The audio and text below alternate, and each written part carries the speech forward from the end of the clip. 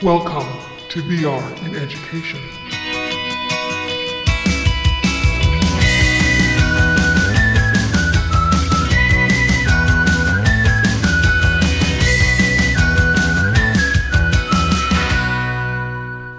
Hello, everyone. Welcome to another exciting episode of VR in Education.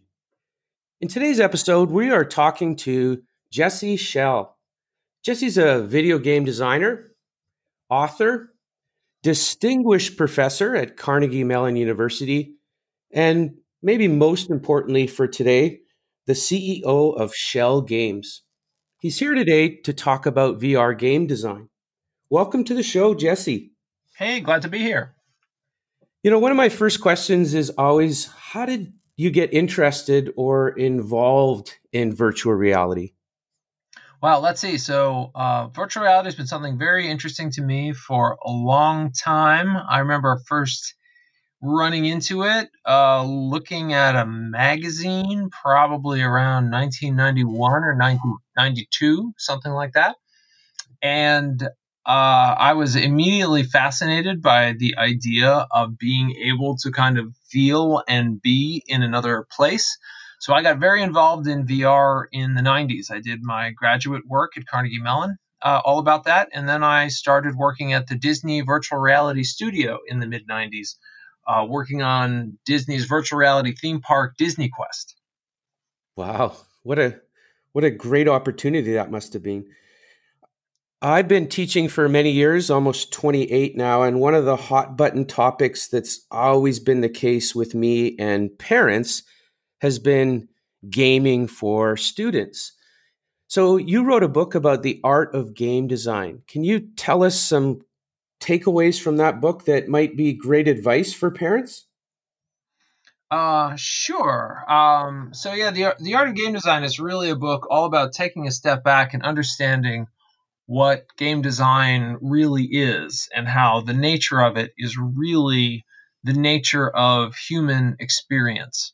And being able to take lessons from every aspect of experience design, from the world of music, from the world of storytelling, from the world of engineering, from architecture, from all over the place, because all of those things end up influencing the world of game design. So I think one of the important things for parents to understand is that when their children are excited about a particular game experience, there's something really meaningful in that. So I was reading this book by James G., and he says in his book, video games require the player to learn and think in ways in which we're not always adept. What are your thoughts about this? Can video games teach us things that maybe textbooks and other things can't? Oh yeah, I mean the thing about video games is that they're just inherently interactive, that you're constantly getting feedback about what you've done is right or wrong. One of the most interesting things I think that games can teach us much better than books or lectures or other linear media is anything involving systems. Because to understand a system, you've got to be able to experiment with it. And so that's a place that games are really good at. And there's so many kinds of systems. There's certainly scientific systems, like a solar system or a biological system or an ecology. But then there's all kinds of man-made systems, all kinds of machines, economies, all kinds of things. So I often think that's one of the areas where games really excel is when anything that involves experimentation over time. That reminds me, speaking of systems, I've played and enjoy your game, I Expect You to Die, which arguably is a puzzle game, and often puzzle games are thought of as one type of system. However, some teachers don't see this yet as learning. These types of games teach more generic, approaches to learning skills. And some teachers would say they lack specific alignment to curricula. What are your thoughts on this?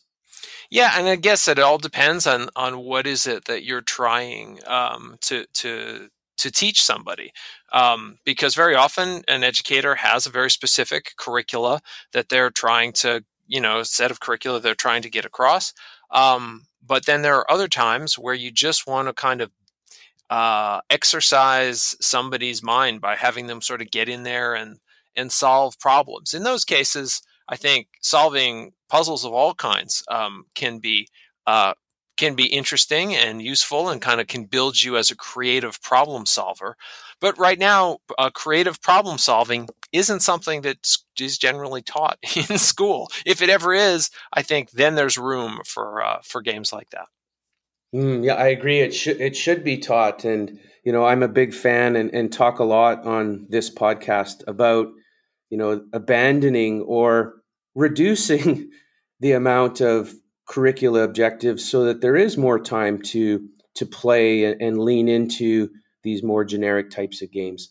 So I tried out Hollow Lab VR, which is for listeners, it's a chemistry type game that teaches us about precision, properties of matter, and of course problem solving. What kind of response have you guys been getting about this, in my opinion, amazing VR game?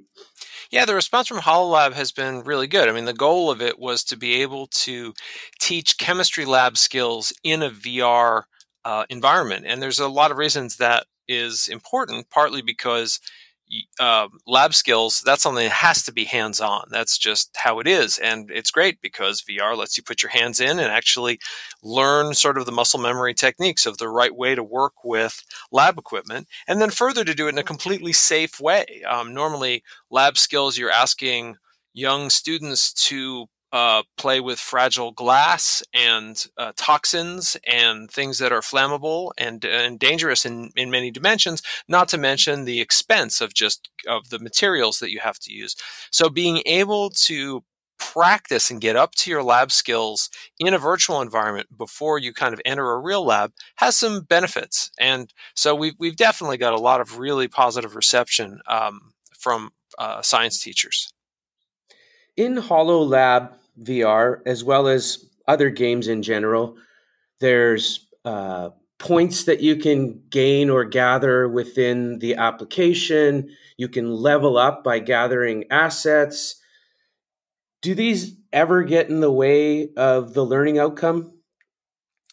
Oh, well, it's just ways of measuring and communicating progress. And can that get in the way in learning outcome? It can. I mean, just like it does in real school. Grades get in the way of learning outcomes all the time, and grades are the same kind of system of trying to give you feedback. So it's something you have to be careful about. But when you do it right, of course, when you have good communication of feedback, and when that feedback is well aligned with both the student and the educator's learning goals, it can work out really well. But it is something everybody has to be careful with, because otherwise, you end up in a situation where you're teaching to the test and learning to the test. Hmm. How about narrative? How important is having a narrative for a learning game? It's a really good question. I think narrative is something that can be very helpful. It's not as if it is necessarily essential in all cases. I think, like anything that you put into an educational experience, if you put it in there, you better be putting it in there for a good reason. Sometimes narrative can be helpful because it gives you context for a situation. You're solving a problem, and and the narrative will kind of tell you, well, here's why you're solving this particular problem. Other times it gives you emotional motivation. You could just say, solve this math problem, but if you're saying you need to solve this math problem so that this sad little penguin can go home, it makes some people care a little more. So there are different reasons that you might bring narrative in. And as with anything, you want to use as little of it as you can manage, because otherwise it can get a little overwhelming. But when you use the right amount of it at the right time, it can help make It can help make experiences connect in the brain a little more, make them more emotionally relevant, and kind of give you a fuller context of what you're doing and why. Ooh, good answer.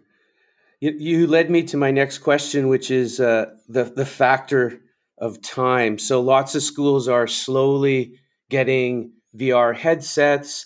However, one can argue that schools can't afford, large amounts like a one-to-one headset situation, and therefore teachers often will use VR as a station, and they'll cycle students through that station, which then means, Jesse, that time becomes a factor. Like, how long do you allow a student to be in a VR headset? And that's of course dependent on the game. Is there a sweet spot when it comes to shell games and how long you want to design that gaming experience for someone? We generally try and design experiences so they can be as long or as short as is needed. I think the most important thing in an educational context is that you know how long it's going to be going in, particularly if you have to plan for it. So we have some experiences that are designed to be done in so that you can do them in little small chunks, others that can kind of be longer. The best ones are the ones that really allow you to kind of have a short or long experience kind of as you see fit. So I don't know if there's a perfect sweet spot. It depends so much on what the constraints are. Because if you're like, look, we've got 20 kids and we've got to cycle them all through this, that's one thing. You want things that are really short and are very clearly defined. But then you have other times where part of the power of VR is the freedom to explore at your own pace, in which case holding things to a rigid timeline can actually work against you. So one of our experiences, for example, is History Maker VR, which is less of a game and more of a creativity tool where you get to puppeteer a figure from American history and then produce videos as this figure. And and how long that's going to take, since it's a creative process, can really depend a lot on what the student's trying to do. Many VR games, none that I think you guys build, have this tone of violence. For example, a recently popular game called Half-Life Alyx in VR has many violent scenes. Does violence in VR games detract from learning? Is there a place? What are your thoughts on that? Well, violence in any kind of entertainment is something that needs to be addressed thoughtfully. There's certainly some people who take the view that, like, oh, if there's violence, that's bad and it doesn't help and it's never good in narrative, etc. But, like, I don't know, go tell that to Shakespeare. How does Hamlet work out for you if it doesn't have any violence in it? So the key, I think, is if you do have violence in your content, that it's in there thoughtfully for the right reasons. I can give an example of an experience created at Carnegie Mellon that was called Injustice, that was all about a simulation of being at a situation where police brutality occurs and deciding, like, what would you do if you were there and how would you deal with it. And of course it's a scene in a situation, very much about how to deal with a violent situation. Now, certainly there's plenty of entertainment content that involves gratuitous violence, and very often, in an educational context, that can be distracting. And I think it sort of leads to a larger question of, our feelings overall about gratuitous violence. A popular genre of games that's definitely gaining momentum in schools because you don't need as many headsets is asymmetrical gaming. So, just again for listeners, asymmetrical gaming means that one student or one person dons the headset, but they don't have certain understanding or information or assets that they need to solve the problem within the game, so that they need a team of people outside the game with information maybe on pieces of paper to help them solve that game. And I remember recently that you guys have developed an asymmetrical game. Can you talk about that for us? Yeah, we created something called Deep Time Detectives for the Smithsonian Institution. And the reason we made it asymmetrical that way is this was designed for families visiting a museum. And in that situation, you got families visiting a museum. Families don't always feel great about getting separated from each other. They don't feel great about my child is going to be put into an experience where I can't see exactly what they're doing. That can make the parents uncomfortable.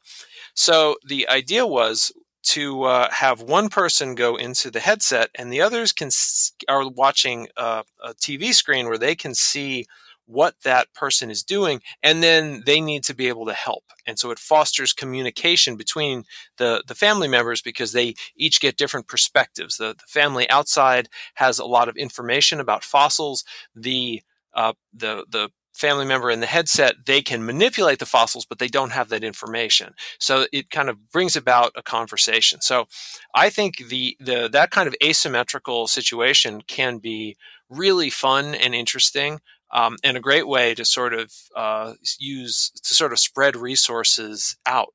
We did this somewhat with HoloLab Champions. We created some lesson plans and things that involve one student at the front of the room engaging with the task, and then students outside kind of making suggestions and observations. I use Keep Talking and No One Explodes a lot in some of my homeroom or advisor classes, and they just love it. They find it very thrilling. Yeah, no, that one's great because it's a lot of fun, and it really involves a lot of thoughtful, logical problem solving. I don't know if you're able to share any trade secrets or anything like that, but what does the future hold for work at Schell Games? Anything sort of that you're able to share with us that you're working on and can get people excited about? Let's see. That's a great question, particularly in the educational space. We do have a new educational VR game that we are going to be embarking on in 2021. Unfortunately, yeah, I don't think I can really talk about that one just yet. A lot of our recent news has been more about in the entertainment space because we're in both in education and entertainment space. We just had the final version of our sword fighting game, Until You Fall, is now out on the Oculus Quest and the PlayStation. And so we've had a big entertainment focus there for the end of 2020, but 2021 will be moving into more educational VR again as well.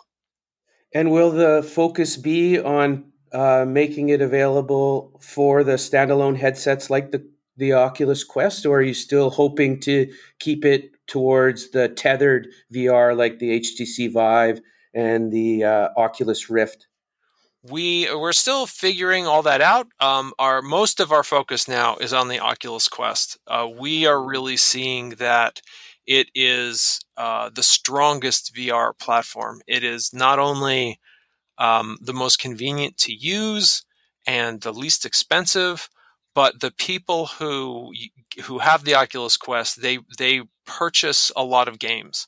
And so there's a lot of reasons that for the VR market, we really believe it's going to be kind of the center of the VR universe for probably at least the next couple of years. I agree. I just ordered myself a Oculus Quest 2, so I'm excited to get my hands on that. Have you had a chance to try that device yet? Oh, yep, have definitely. We've been working with it for a while because we have two different games out. We have both I Expect You to Die and Until You Fall are both are out for the Quest and the Quest 2. And yeah, no, we're as a device and an experience, we're absolutely thrilled with it. Is there anything else you'd like to say that maybe hasn't been talked about that listeners might be interested in hearing?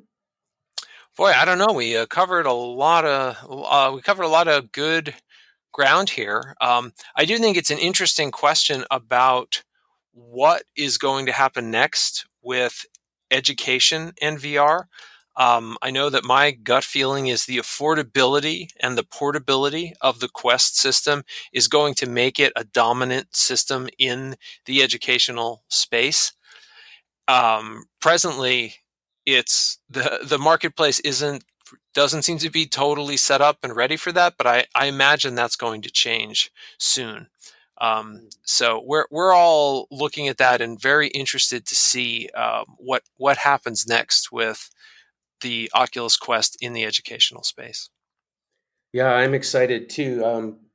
As I said before, from this podcast as well as just my talking to other teachers, I've never seen such a buzz before. I think especially with the convenience of the standalone, there are more and more teachers and school districts out there who are finally seeing this as a viable option for classrooms. So it's an exciting time. Yeah, obviously, with the pandemic, the hygiene issue is front and center with that, and so that's, I think, is if anything's going to slow up the use of VR in the educational space in the short term, I think it'll be that. But hopefully, that'll all be behind us soon. If people want to learn more about your work or Schell Games, where can they go, or how could they get a hold of you guys? Yeah, certainly you can, if you want to learn about my work overall, you can visit jesseschell.com, JESSESCHELL.com, or you can go directly to schellgames.com. And we have lots of information about all our projects right there. Well, Jesse, thanks so much for many things. One, thinking about education. I know lots of companies are slow to design games because they don't feel the education market is ready yet, but you guys have been paving the way. So thank you for that. And then more importantly, thanks for coming on the show to talk to us a bit about what you guys do. Oh, sure thing. No, it's great to talk to you. This is a wonderful time for educational gaming. There are just so many opportunities to experiment and try new things, and you have a generation of students that's really ready to embrace these technologies and make the most of them. Awesome. Bye for now. Okay, bye.